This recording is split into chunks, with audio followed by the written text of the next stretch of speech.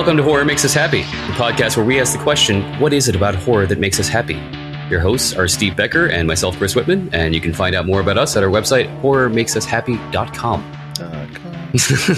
.com. Today. We go with Empire. Anyway.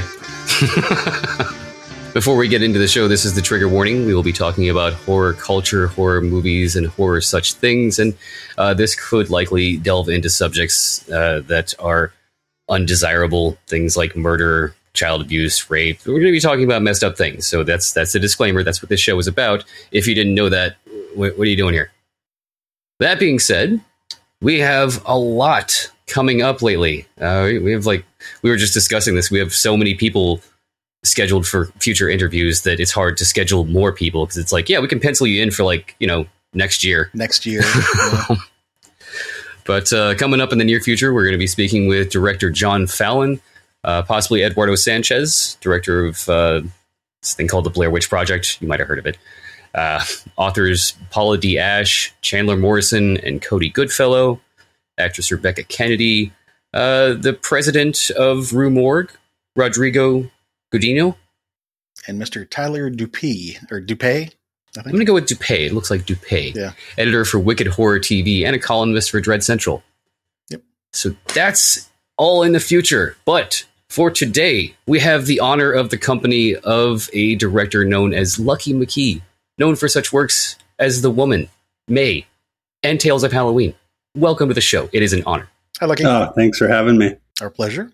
In this interview, we'll be asking 3 sets of questions. Actually, before we get into that, do you have anything you want to pitch before we get into the meat of the interview? That I want to pitch? Anything you're currently working on that you can talk about? You can help me get something made? No, we'll do what we can. I have a film coming out in the fall called Old Man with Stephen Lang and Mark Center that I'm really, really excited about. It's a two-hander about an old man living in a cabin in the Smoky Mountains, and a stranger shows up at his door, and it's the entire movie is two guys trying to figure out who each other are. And it's just a real, I'd made it right in the middle of the pandemic, which was crazy. And we shot this little movie up in upstate New York on a soundstage. The whole movie was shot on a soundstage, which was really fun for me.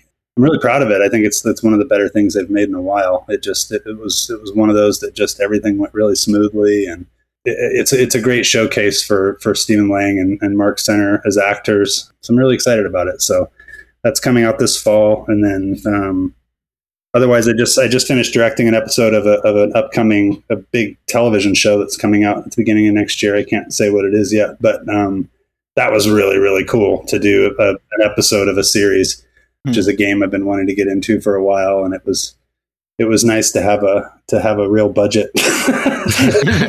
If only for a couple months. It was pretty glorious. So I had a blast doing that.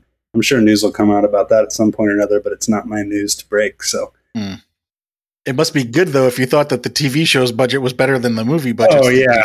I was about to say, if that's if you've been working with not a complete budget this whole time, Jesus, we can only imagine. It's that streaming money. Yeah. So those are the two things I'm really excited about. Otherwise, I'm just back to the slow writing life now that I finished that TV show. So, well, we will put together a bio page for you and link to whatever you want to. So, you can give us links to whatever, and we can put that on there. So, going back to what I was saying a second ago, the idea of this interview is we ask questions about you as a fan, which you've been a fan of in your childhood, teenage years, and adulthood years, and try to come to understand what's important to you and what you get out of horror as an individual. For the listeners, if you need to dip out, we do understand some of these calls can be a little on the long side, but we do strongly suggest coming back whenever you can to listen to the end, because often the end is the best part. But starting with childhood, what are some of the earliest memories of scary things? The first real memory I have of something that scared me is The Wizard of Oz.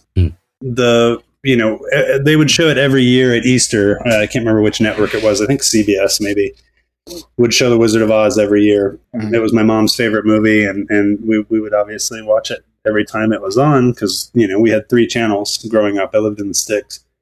The Wicked Witch, her green skin, and just her whole thing was really scary to me. And those fucking monkeys, man, those it's always the monkeys. Those goddamn, they're not terrifying. Yeah, and just so many of the ideas presented in that film. I actually think that The Wizard of Oz is a fantastic gateway to a young mind for horror. What ideas?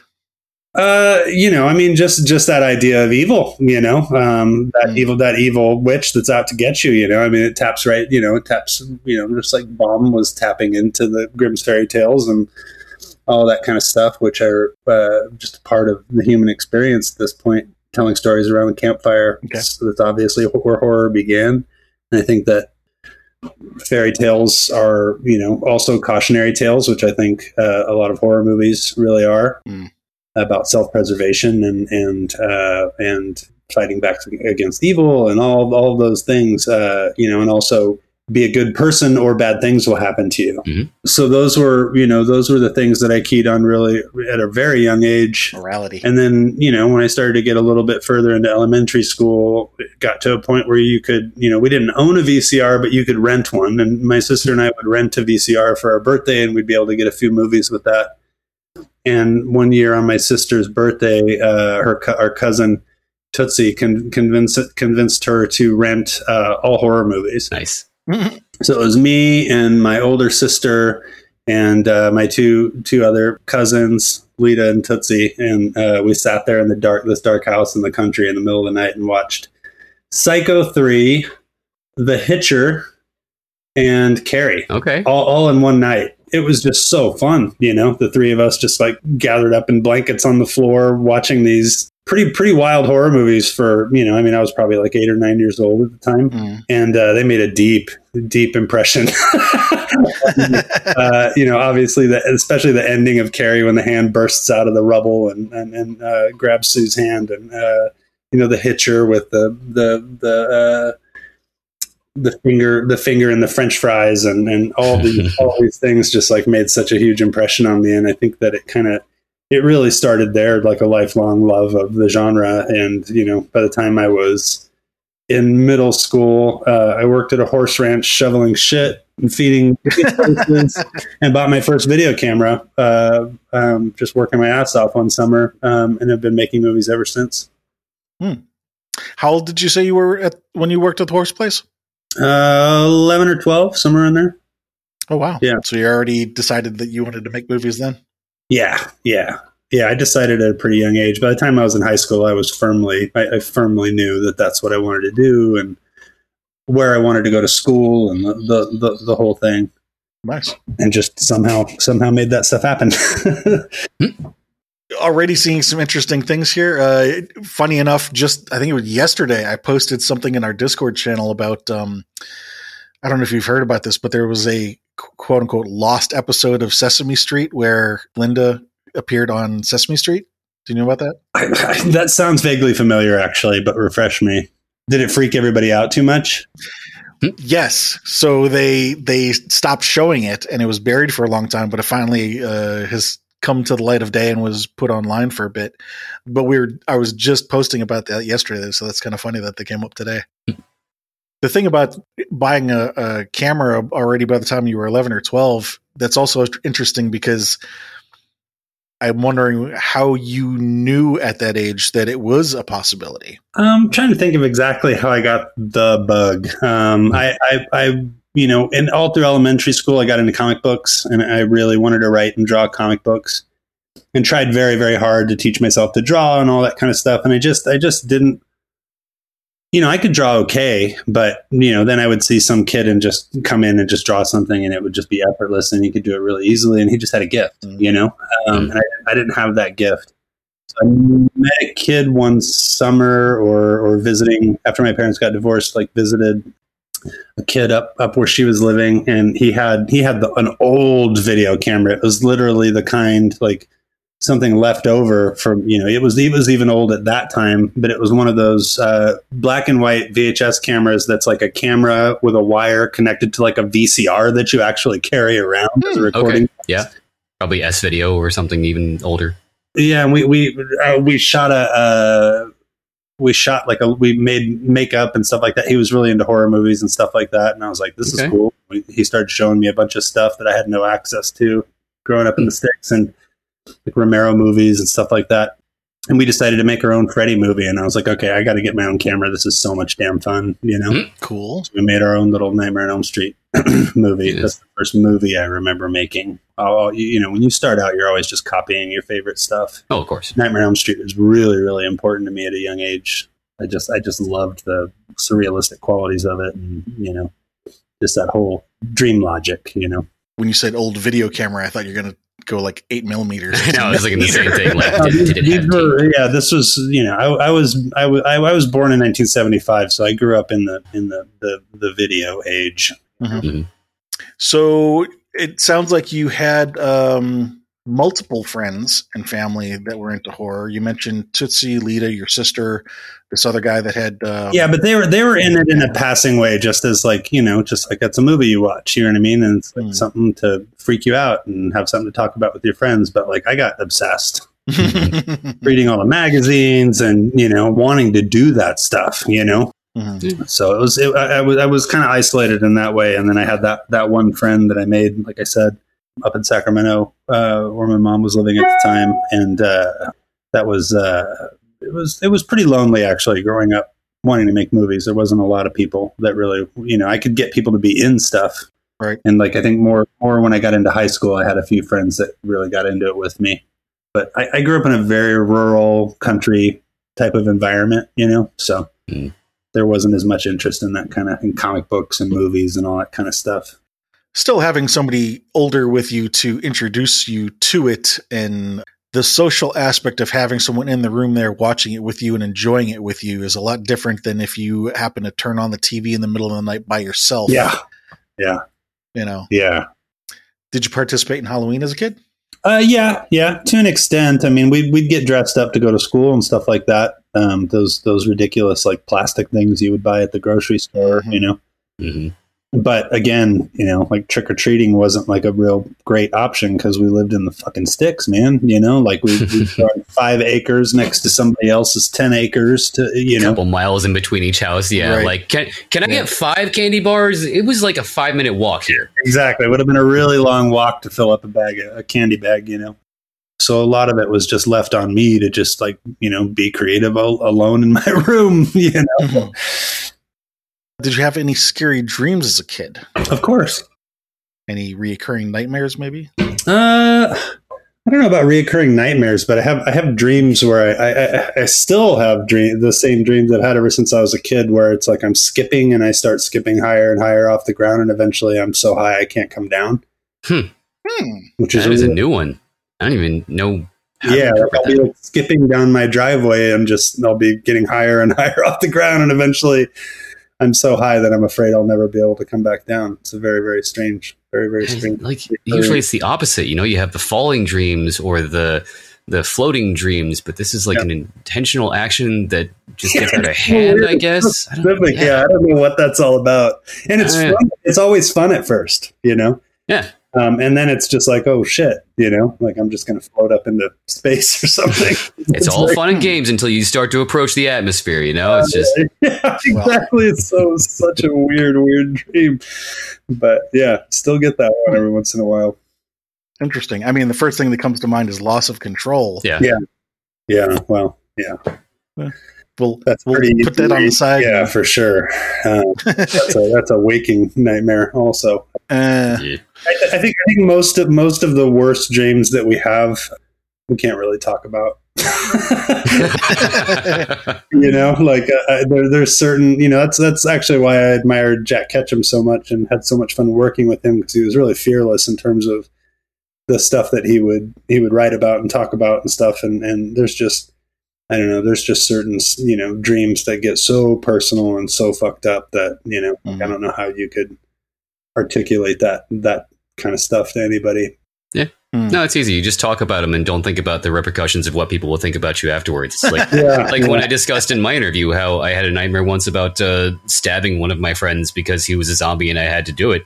And the most disturbing thing was how the knife felt stabbing through the skin. And it was, how long was the pause afterwards, Steve? You were a little flabbergasted, I think. I don't remember, but yeah, there was.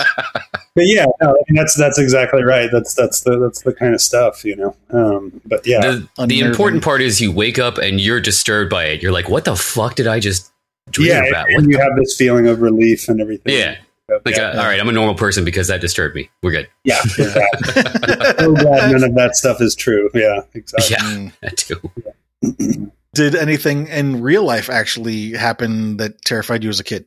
Yeah, I mean, maybe the most traumatic thing that happened to me as a kid was a car accident I got into, a head-on collision I got into when my mom was driving the car. I've actually, the next kind of passion project of mine that I'm going to make kind of dives into a lot of that stuff. But yeah, we got into a really, really bad car accident when I was a kid, and my mom almost died. And it definitely, I'm still nervous in an automobile. I don't like being a passenger in a car.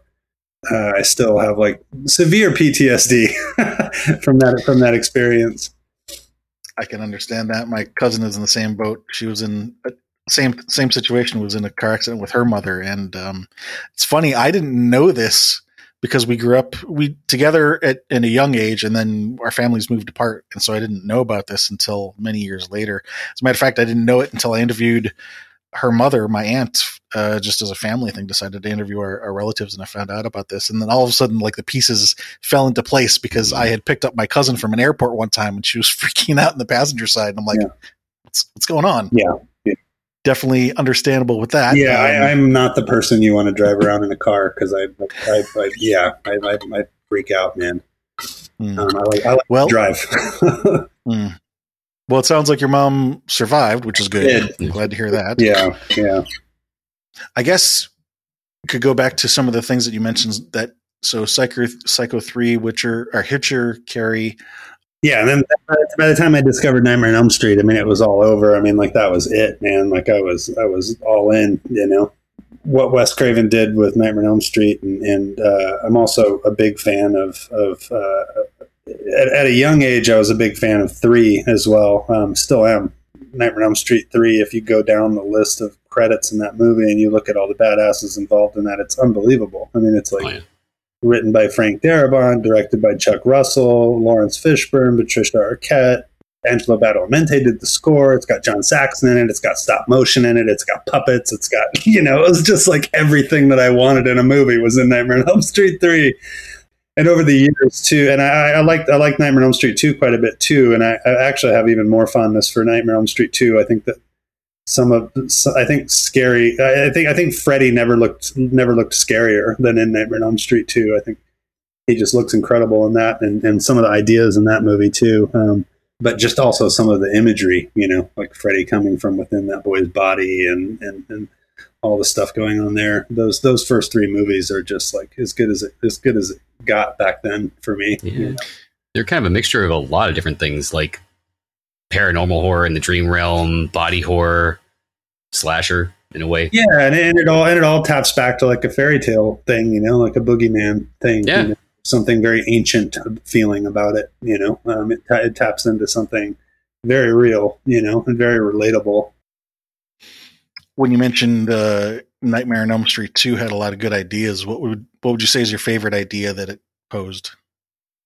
Yeah, to me, like the greatest image in that film is when Freddy comes from within that boy's body. Just like that whole concept was just like, I don't know. I still think about that a lot. Just having an evil get inside you and then manifest itself in that way is just like freaky as shit. Yeah, I can see how that got you more interested in David Lynch films later on, because that's planting a seed of body horror interest. Yeah, totally. What about 3?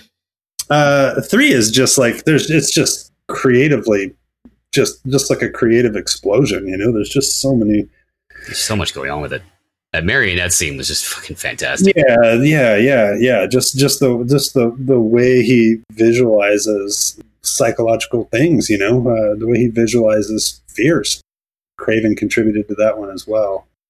I think it probably got away from what he wanted it to be, but there's, and just that idea of that group of misfits. I think when you're growing up and you're kind of a misfit yourself, you really, really identify with those kind of characters. And also it was just cool, it just looked cool and felt cool to watch it. What's funny is I'm in my wife's office right now, and my movie library is in here, so I'm like staring at all these spines, all these things I grew up on. Well, it's perfect for inspiration. There you go. Yeah, exactly. So jumping down to teenage years, what if you were to pick like the top 3 influential things in your teenage years? What would you pick?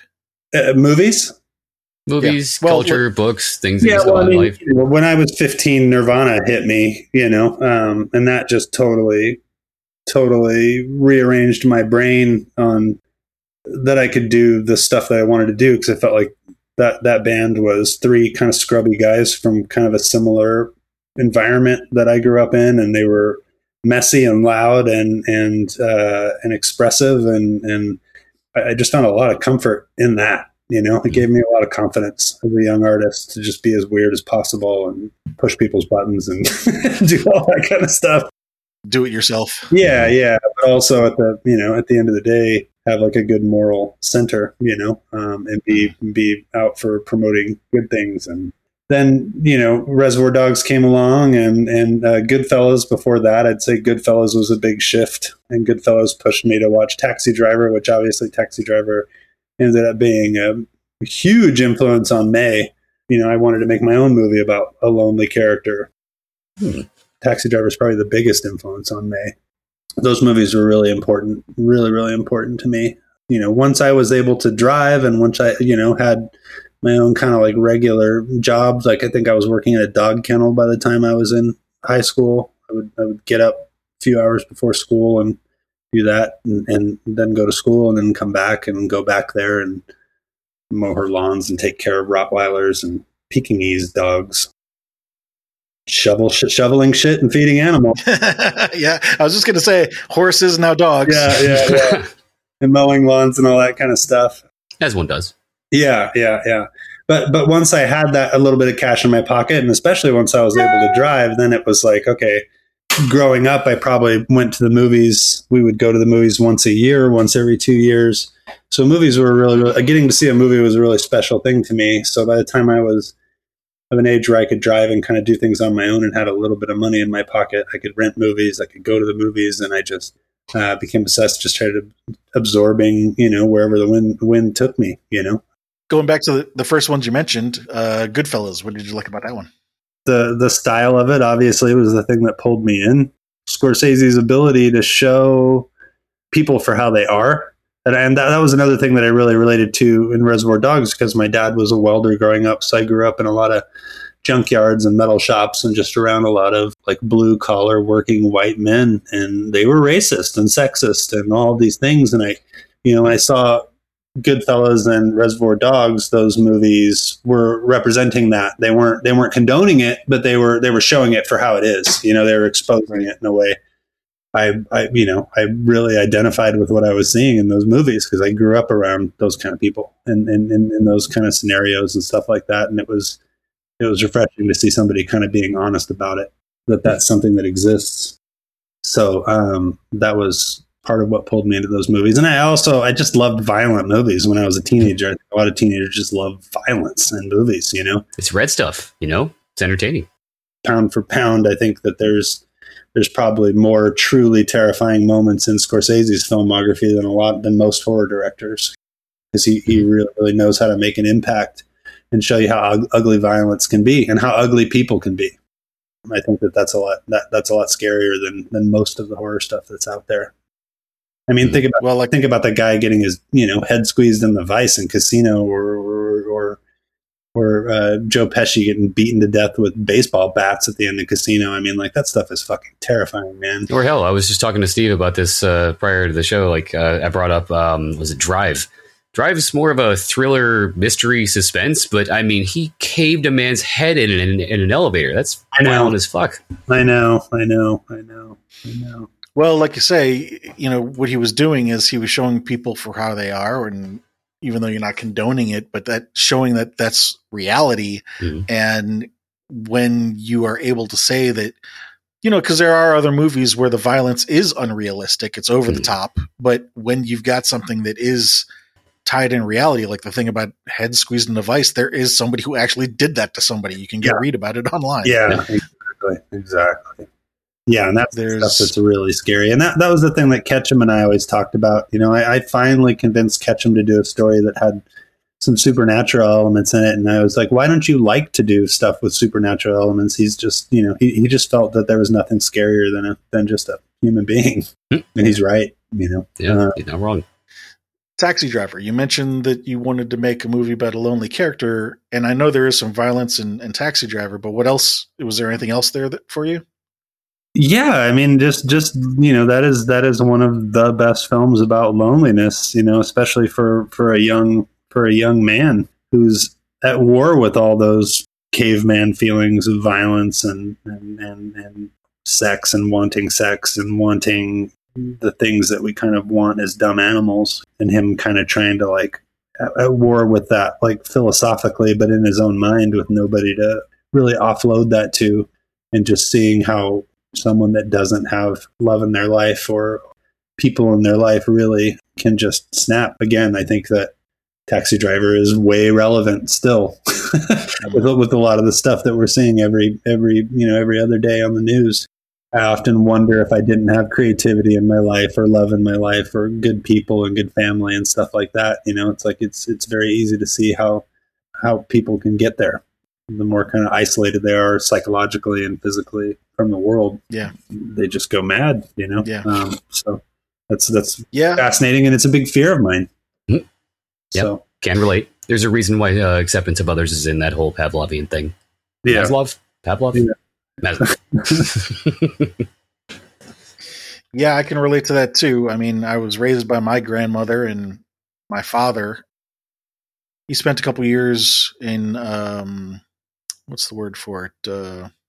Isolation. Military school. Oh. No, military school, because he misbehaved a bit as a kid, and I guess he didn't have. I don't want to say he had a bad relationship with his father, my grandfather. It's not that it was necessarily bad, but it wasn't maybe as close, I think, as he had wished. And anyway, where I'm going with this is you're talking about, not having guidance. Yeah. And in some respects, I also feel that way too, because there were certain things, some things that my grandmother could not be a guide to me for. And there are certain things that my father didn't know how to be a guide to me for. And so, for example, when I was in my teens, you were saying something? Oh, I just said I can relate to that. Yeah. And in my case, when Pink Floyd came out with The Wall, everybody really loved the song, The Wall Part 2, the thing about the teachers. Mm-hmm. And when I found out that my cousin had a copy of that album, I had her give me a copy. She did, was kind enough to put a note in there saying, be careful, about these lyrics. Cause I think I was in 6th or 7th grade when she gave me the copy. And there's some disturbing stuff on that album that I listened to it. And I remember thinking about, how if just one or two things were different in my life, how different I might be. Yeah. To go down a similar path. Yeah, and that's kind of scary. Yeah, those are real fears. And I was raised, raised by people that just thought violence was a way to deal with things. And I was around a lot of people that felt that way. And I just wasn't built that way, So when you talk about having guidance, but violence or having guidance that isn't appropriate for who you are as a person, right. Just I was a much more kind of sensitive little weirdo and just wasn't. The phrase "just deal with it" doesn't work for everyone.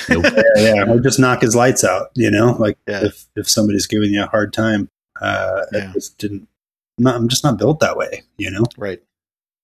So yeah, fun of growing up. But I like I said, I poured a lot of this script that it's this thing called Crimson and Clover that I've been wanting to make for years and years. And it was always kind of intended to be my, when I first wrote it, when I was young, I always intended it to be my follow up to May.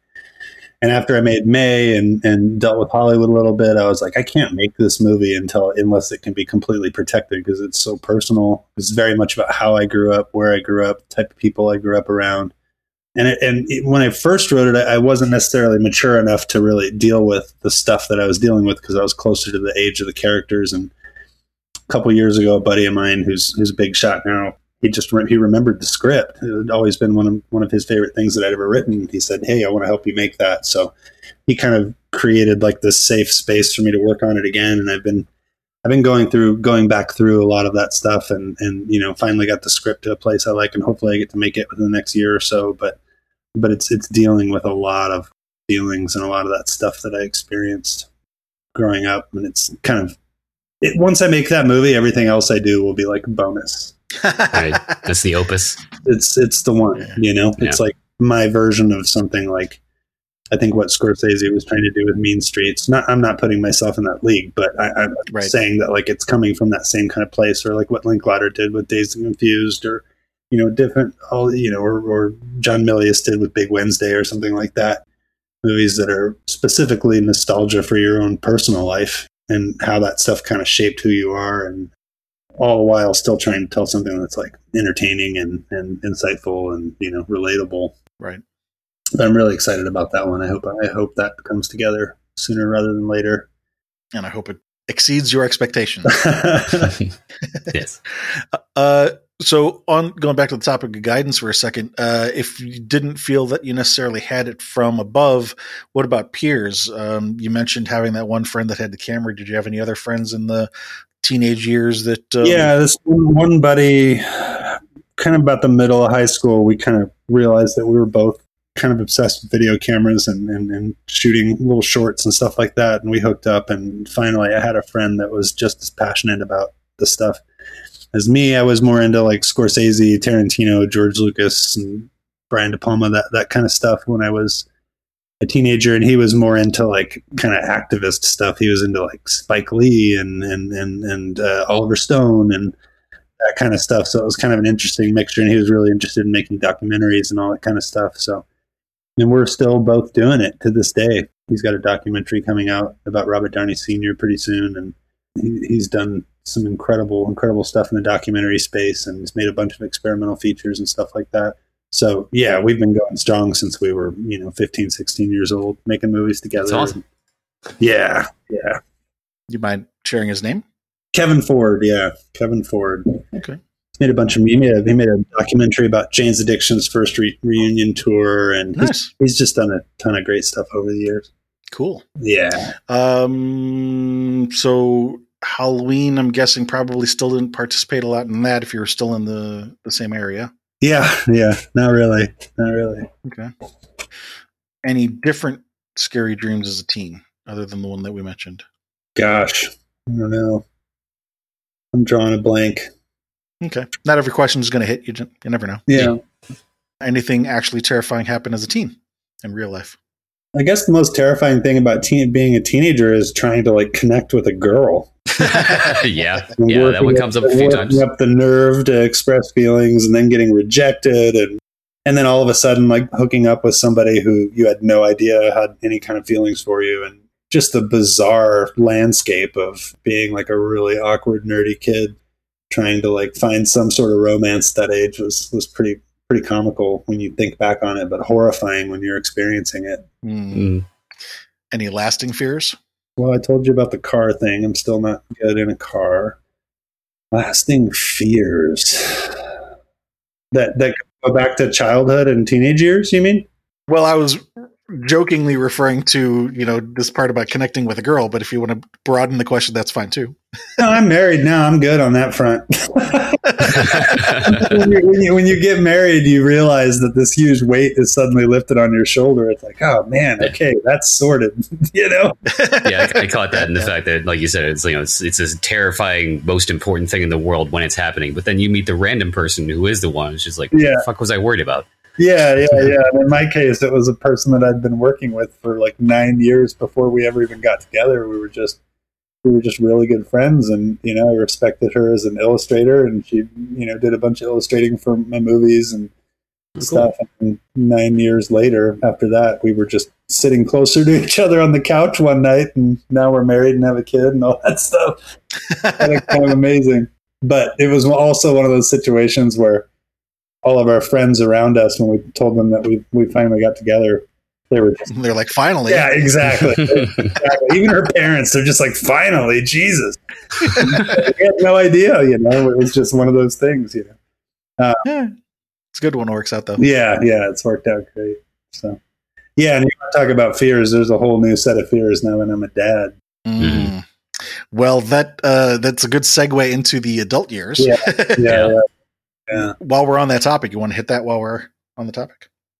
Yeah, I mean, especially if you're an artist, you can get pretty self-absorbed, and it's all about just like the work or the project or the next project or this or that, and then all of a sudden you have a kid, and once you hear that kid's voice the first time when he comes out, it just completely rewires who you are. It rewires your brain, it rewires your body, and your priorities just completely shift, and it's not about you anymore. Yeah. We've talked to a few people who, like, they say after they had kids, they can watch the most gruesome torture porn horror ever, but as soon as you show a child in danger or a child being hurt, they're like, I can't watch this anymore. Can't do it. Yeah, well, I mean, that's honestly been me with violence and grisly stuff in general in movies. It all hits me a lot harder since I've become a dad.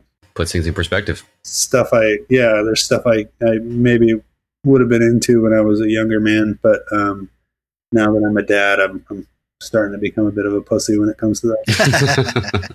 For good reason. Yeah.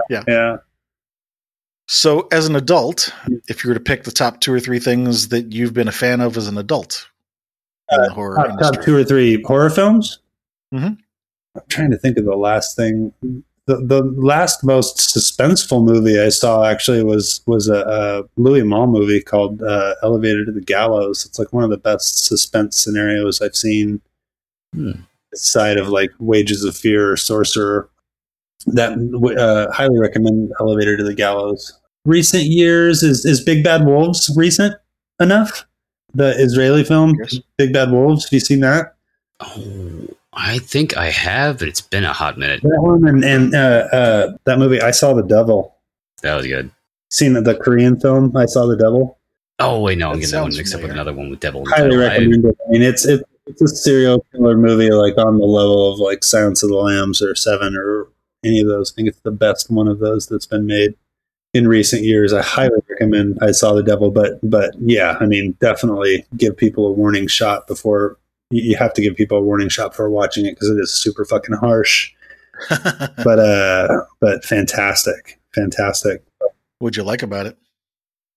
It taps into a lot of stuff that we should be afraid of. That person whose brain doesn't allow them to feel empathy and sympathy for other people and is just driven to do bad, to be reminded that those people actually are out there. There are people that just straight don't give a fuck. You need to be on alert going out in this world. Yeah, I highly recommend I Saw the Devil, Big Bad Wolves. I'm trying to think of anything else that I've seen. I really like Leigh Whannell's Invisible Man movie.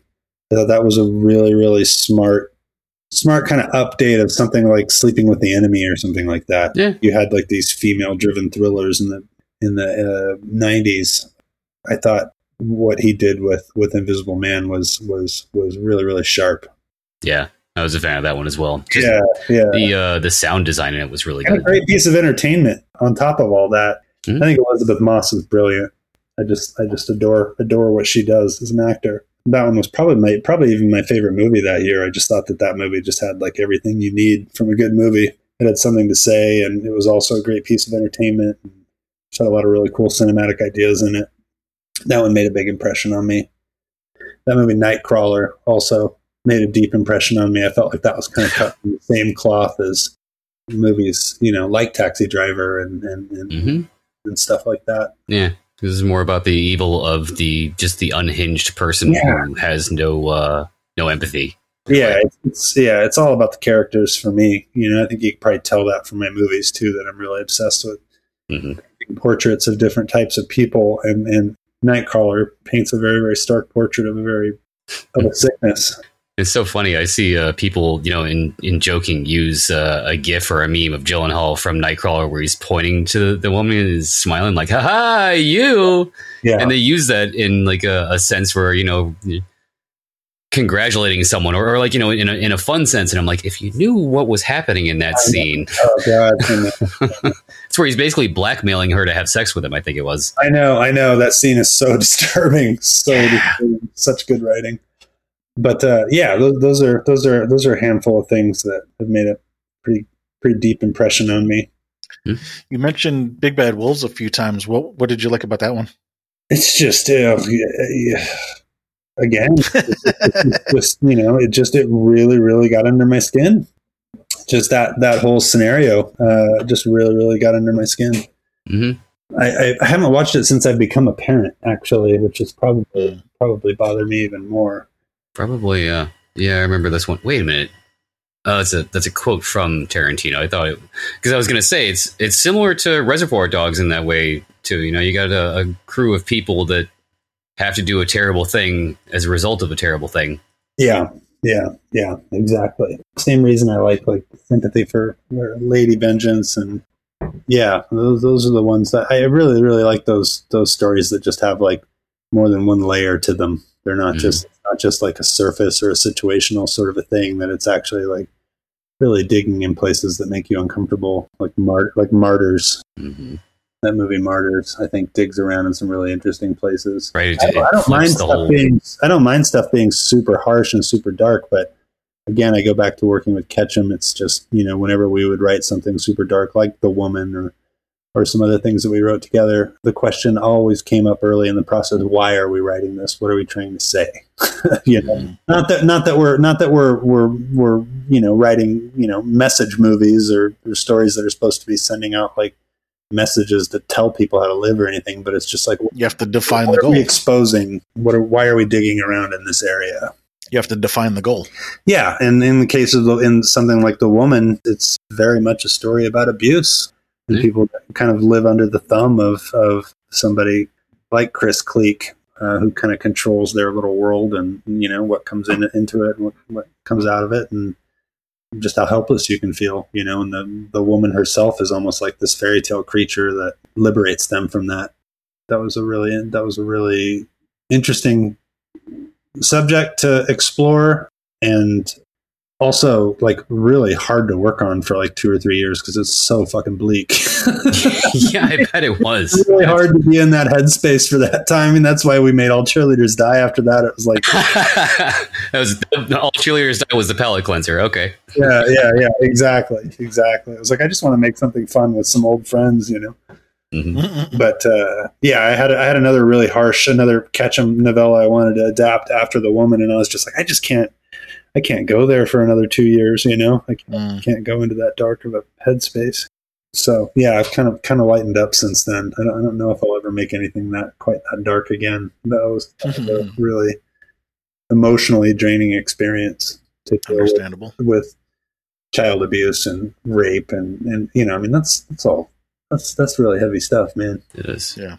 And the heaviest part about it is the fact that it's not, creatures or aliens or things from another planet. It's people, it's human beings. You hear it all the time. Man is the most evil thing. But that story and film was just a really solid portrayal of how fucked up and evil human beings themselves can be. Yeah. And it also taps into, like, I grew up in a very rural, kind of isolated environment, and it can be every bit as scary as like the dingiest, scariest, like urban environment. There's no one to call.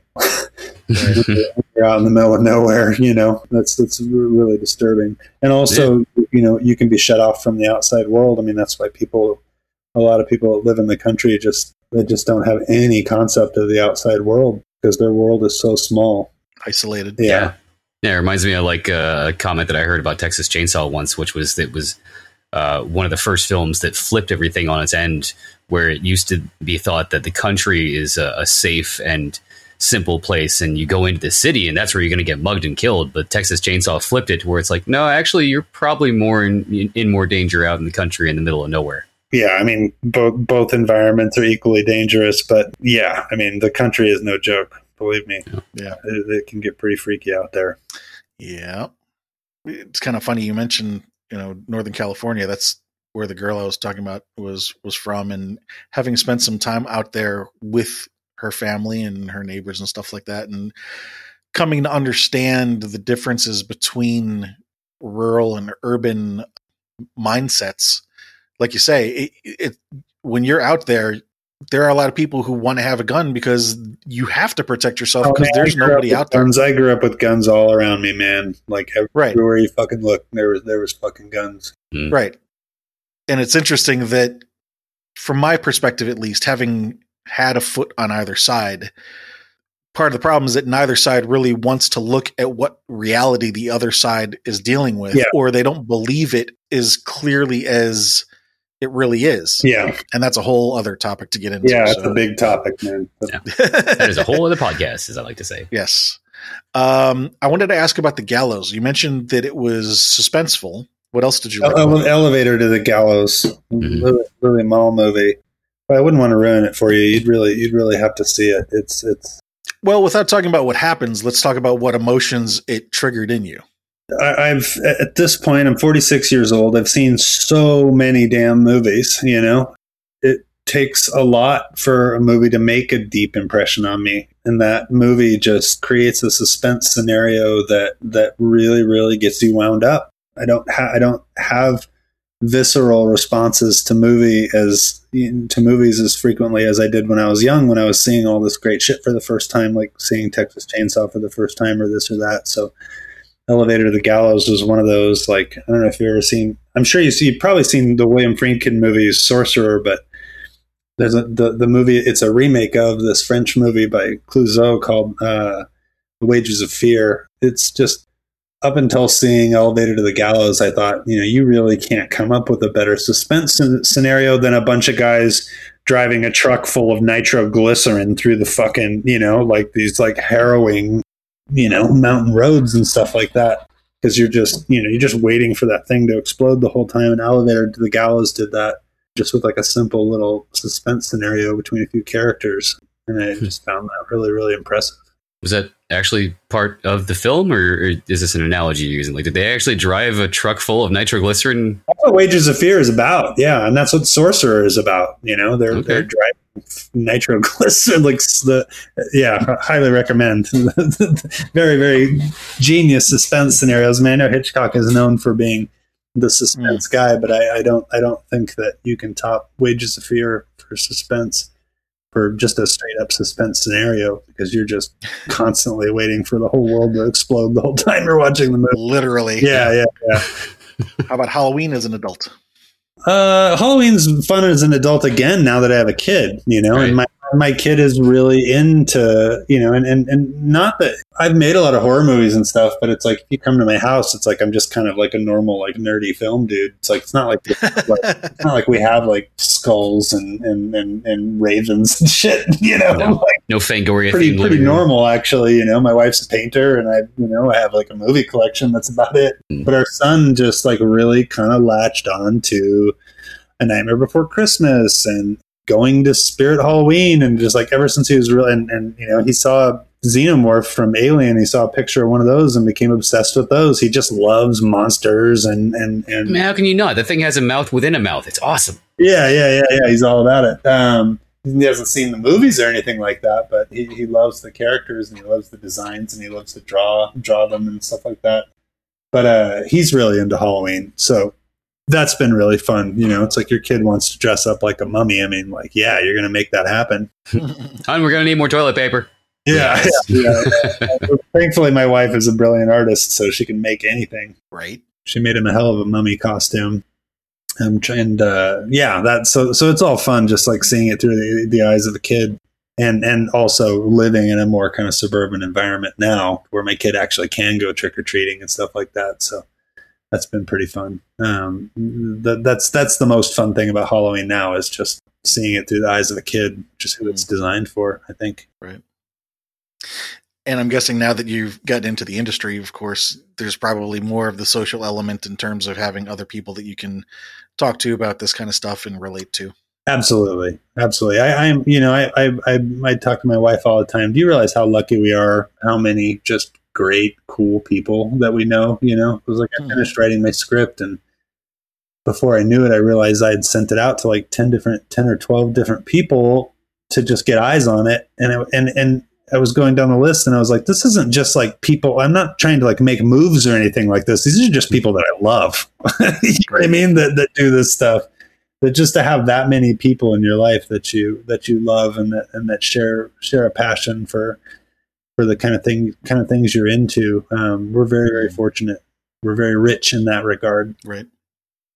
Anything scary in real life happen as an adult? As an adult, I'm trying to think of the last scare. Well, you know, I mean, we live in El Paso, Texas. Well, yeah. Aside from the obvious. Yeah, the Walmart shooting was very, very terrifying to be in this town when that happened. I was actually helping out with one of the local film festivals, and had been at that, at that shopping complex just a few days before that, and just that kind of stuff just happening, just 5 miles away. Yeah, very, very disturbing, you know. And then a guy just drove all the way across the state to kill a bunch of helpless people on back to school weekend when people are just shopping to buy their kids stuff to go back to school. I mean, that's just horrifying, you know, and the fact that stuff continues to happen and nothing at all is being done about it is, I'd say that's probably the most horrifying thing going on. Understandably. In my adult life. Yeah. It makes you feel really helpless and it makes you really, really nervous as a parent. So yeah. Real horror outside the door. Other than the one that you mentioned about the skipping, any recurring dreams as an adult? I don't know what changed, but for the last few years, I don't really have nightmares like I used to. I don't know what that is. That's good. I haven't had any really, really scary or even recurring disturbing dreams. I think if I get really, really stressed out, I've learned how to kind of put my stress in a place and the types of things I stress out about. I kind of figured out how to compartmentalize that stuff a lot better as I've gotten older. So I think that helps. It does. Stress leads to a lot of nightmares. Mm-hmm. Yep. And I have said the answer to that is just like, take care of your shit. Like if something's bothering you, like attack it head on and get it out of your way. Maybe that's what dreams are in a way. They're the subconscious telling you, hey, you got shit to take care of. Work it out. Yeah, exactly. Yeah. So I've tried to get better about dealing with stuff like that on the emotional side or just like daily life stuff. Yep. If that thing is bothering you all the time, just take the day and get it done. Mm-hmm. Yeah. Just don't hold things in. I think the more you hold stuff, the more nightmares you're liable to have. I have often said on this podcast that for me, you know, people say that we are, what's the phrase? We are pattern finding machines, but I also like to say that we are motion processing machines. Yeah. And so when you said that you've learned how to handle your stress, I just kind of laughed and nodded my head, and I was like, yeah, there's the key. You know, if you've got your emotions, you've got your stuff. If you've got your shit handled, then you don't have the emotions to process. So yeah, it takes care of itself. Exactly. Yeah. And it's not an exact science, and there's still stuff that, you know, festers and all that kind of stuff. But yeah, you kind of start to give less fucks the older you get too. Mm-hmm. So it gets easier to deal with things. Yeah. So the last 5 to 10 questions here now are covering your entire life, and it's not just related to horror.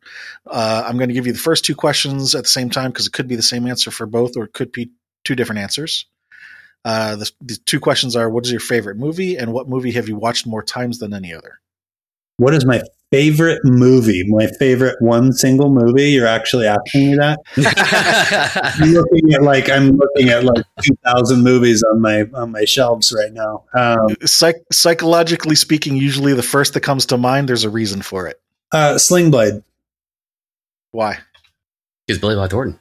That's why. Duh. No. Yeah, that's the first. It's usually one of the first ones that comes to mind.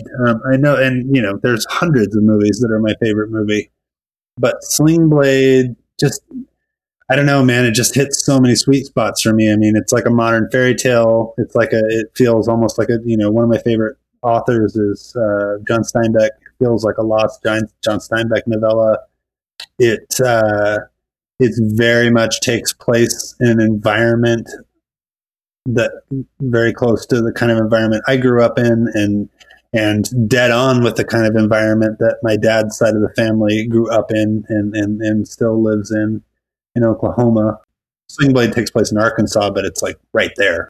Right. And it's kind of like that same kind of slow way of life. And the thing that I love about Sling Blade is that yes, there's a very dark, there's dark stuff going on in there, but the thing that's so wonderful about that movie is just people being kind to each other, like the kindness on display in that film, the kindness that the family shows towards Carl and the respect and kindness that he shows back to the boy and his mother and his whole reason for doing what he does at the end of the film, which feels kind of inevitable considering the way the film is set up. I mean, it is just a perfect film, and it wrecks me every time I watch it. It just pushes buttons. It just pushes very, very specific kind of buttons if you grew up in a rural environment. Mm-hmm. That movie means a tremendous amount to me. Okay. Just one of those, it's like if you're a little kid and you want to be a basketball player and you watch Michael Jordan or Magic Johnson or Isaiah Thomas play. If you're from my era, it's like you watch them play, and at halftime you go out and you shoot hoops. You know what I mean? It just like fires you up. Sling Blade is one of those movies that just like fires me up to do what I do. Okay. And what movie have you watched more times than any other? It'd have to be Star Wars. I'm a total Star Wars nerd. Yeah, which one? There's like 9 of them. Those the first 6, the George Lucas ones. Yeah. Okay. I watch those movies a ridiculous amount. I love what they represent. Not just, I love the story and the mythological qualities and all that kind of stuff, and the world building and all that. But I'm just obsessed with what those movies have gifted the form. I think that all of the evolution of going from 20th century filmmaking to 21st century filmmaking is represented by those movies. They're like a massive R&D project.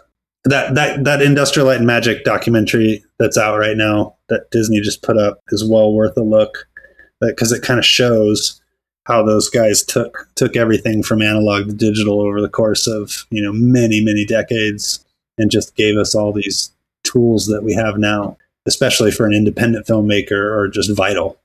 Like there's so many things that it would have been filmmaking was a much more exclusive club before George Lucas came on the scene, and I think he's one of the most important figures in cinema history, for what he has brought just on the technology side.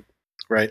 I think a good analogy here is Star Trek has inspired scientists in a lot of those ways that ILM has inspired filmmakers. Yeah, exactly. Yeah.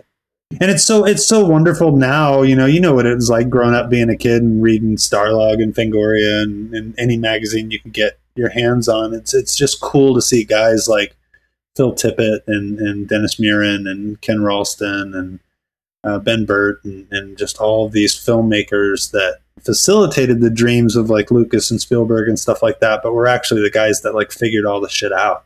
It's cool to see those guys starting to get celebrated more and more. Mm-hmm. Phil Tippett is like such an important figure, was such an important figure to me inspirationally growing up, and Dennis Muren and all those guys, Ben Burtt, what all those guys did, what they gifted us with is just the best. So I think Star Wars represents a lot of that. Coming back to horror for 1 second, if you were to look at all the things that we've talked about in this film or even in this podcast, or even some of the ones that we haven't talked about, do you see any common threads about what kinds of horror you like in terms of subgenres, cannibalism, occult, metaphysical? No, I've never really thought too deeply about that. Like I said, with movies in general, and it's not exclusive to horror, but I mean, if you have a great character, I'm in. Like, I don't really care about plot and situational stuff and all that kind of stuff. I think if you have a fascinating character, I mean, that's why I love Carrie. It's why I love Cujo.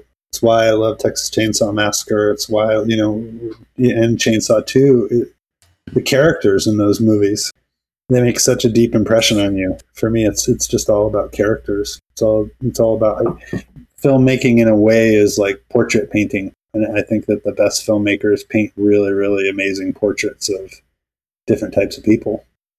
That kind of ties in with where I thought you were going to go. The wording I was thinking of using was reality. Yeah. Reality-based stuff.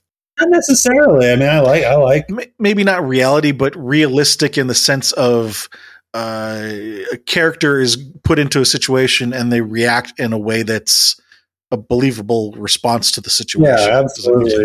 Yeah, because you can have a complete shit plot and story, but if the character, the protagonist that you're identifying with, is at least good, then you can identify with them, and it's an enjoyable experience. Yeah, and stuff that's actually trying to say something or display something. I think that's important to me as well.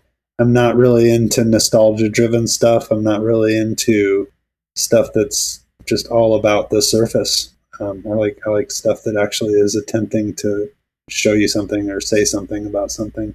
But on the flip side of that, I don't like anything that's trying to like shove a message down my throat. So it's a tough balance. So before I ask the next couple questions, first let me give you kind of a summary of the things that I've been picking up on in this interview. Yeah, and then we'll talk about whether or not I'm accurate or not. And Steve's just been making a little psychological profile. We're going to send it to the NSA. It's fine. It's fine. Yeah, don't worry about it. So fucked. Yeah. So on the negative side, evils from within, sociopaths, unhinged people, portraits of these kinds of people, modern fairy tales that highlight these kinds of people. And then on the positive side, honesty, kindness, respect, maybe a little bit of grief in dealing with the inevitability of things that have to be done. Yeah.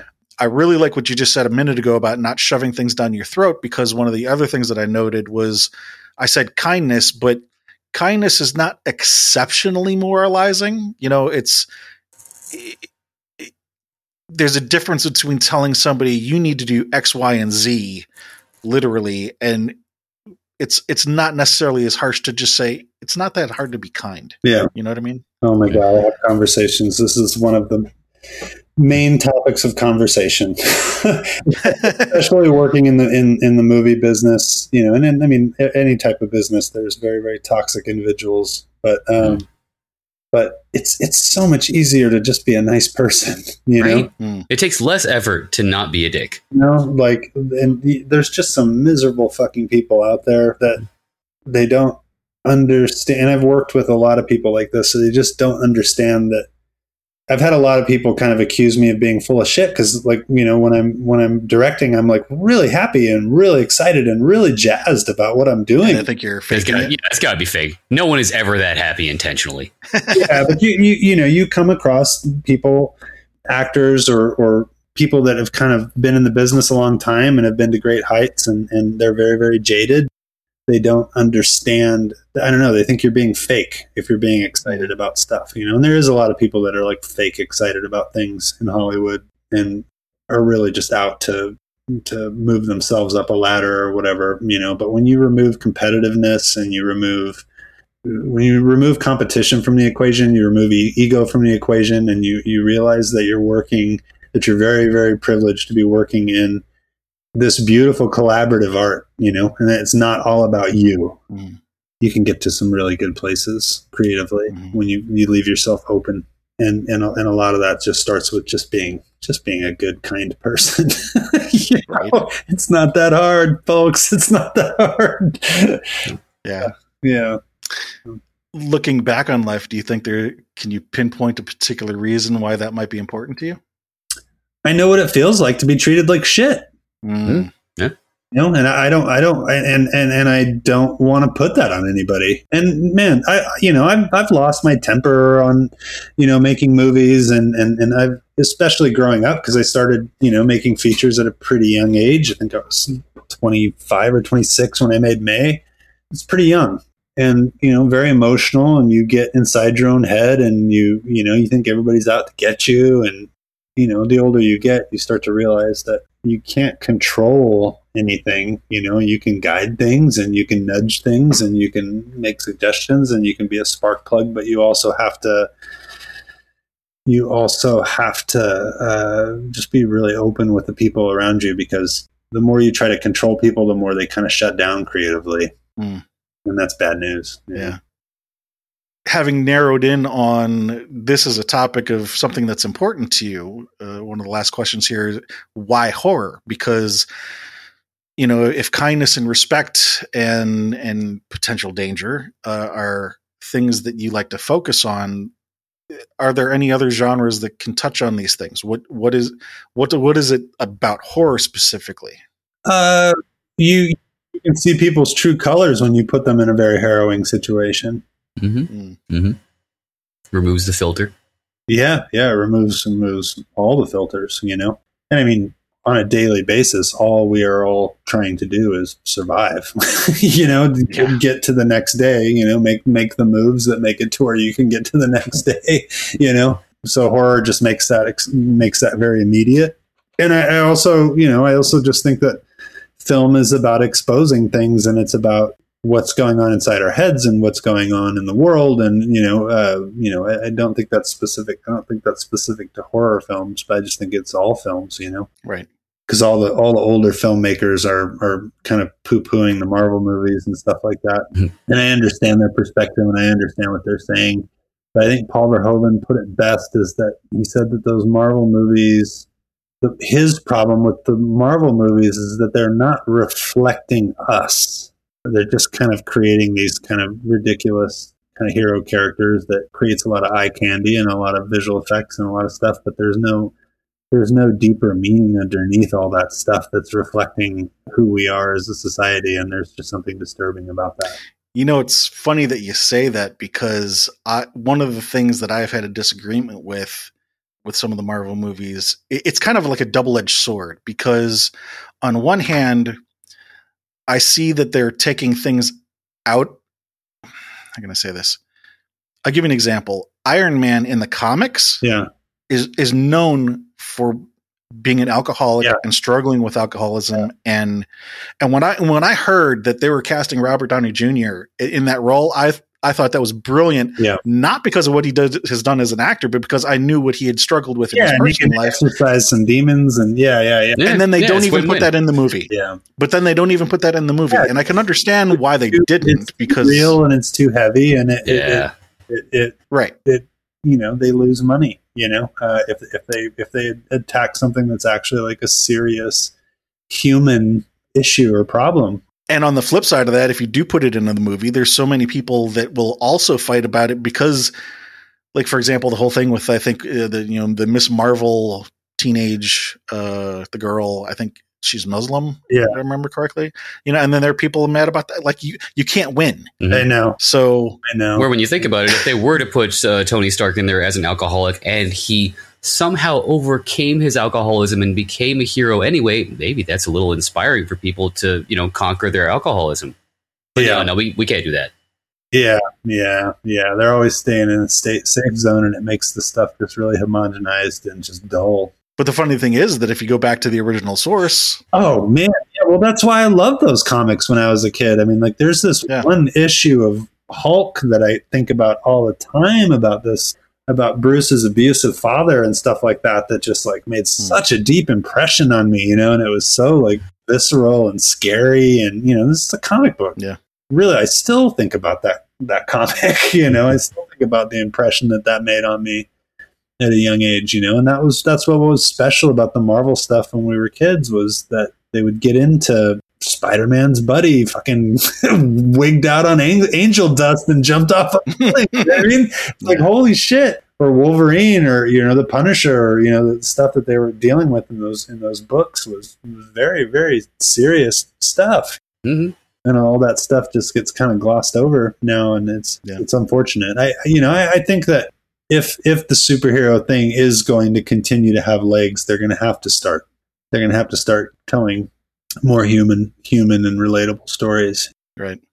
It seems like the gas is starting to go out of it a little bit already. Well, I know what I think I know what you're referring to. I think part of that is, in this phase, they are starting to introduce characters that are less than maybe 20 years old in the comics. Like, for example, I got out of comics in like 96. Yeah. And so any of the newer characters, I wouldn't have any relation to. So they're going to lose potentially some of the audience there. But I also understand if they're trying to set up future phases, they kind of also have to introduce them now to introduce them. So, yeah. I can't keep up with all the stuff those guys are doing. Yeah. Well, last question. Is there anything that you've thought of that might be relevant that hasn't come up on this call? Not really. I mean, I got to send out my little message about just be a nice person. That's about it's pretty much the most important thing.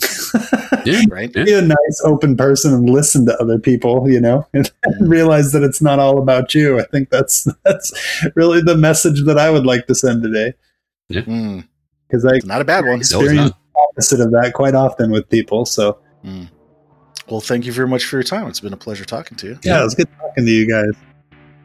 Thank you to anybody out there listening. Please do come visit us at horrormakesushappy.com. We've got a list there of people we'd like to talk to. If you'd like to have somebody added to the list, let us know. If you can help us get in touch with anybody on the list, let us know. Tell a friend. Let people know that you like what we're doing. horrormakesushappy.com.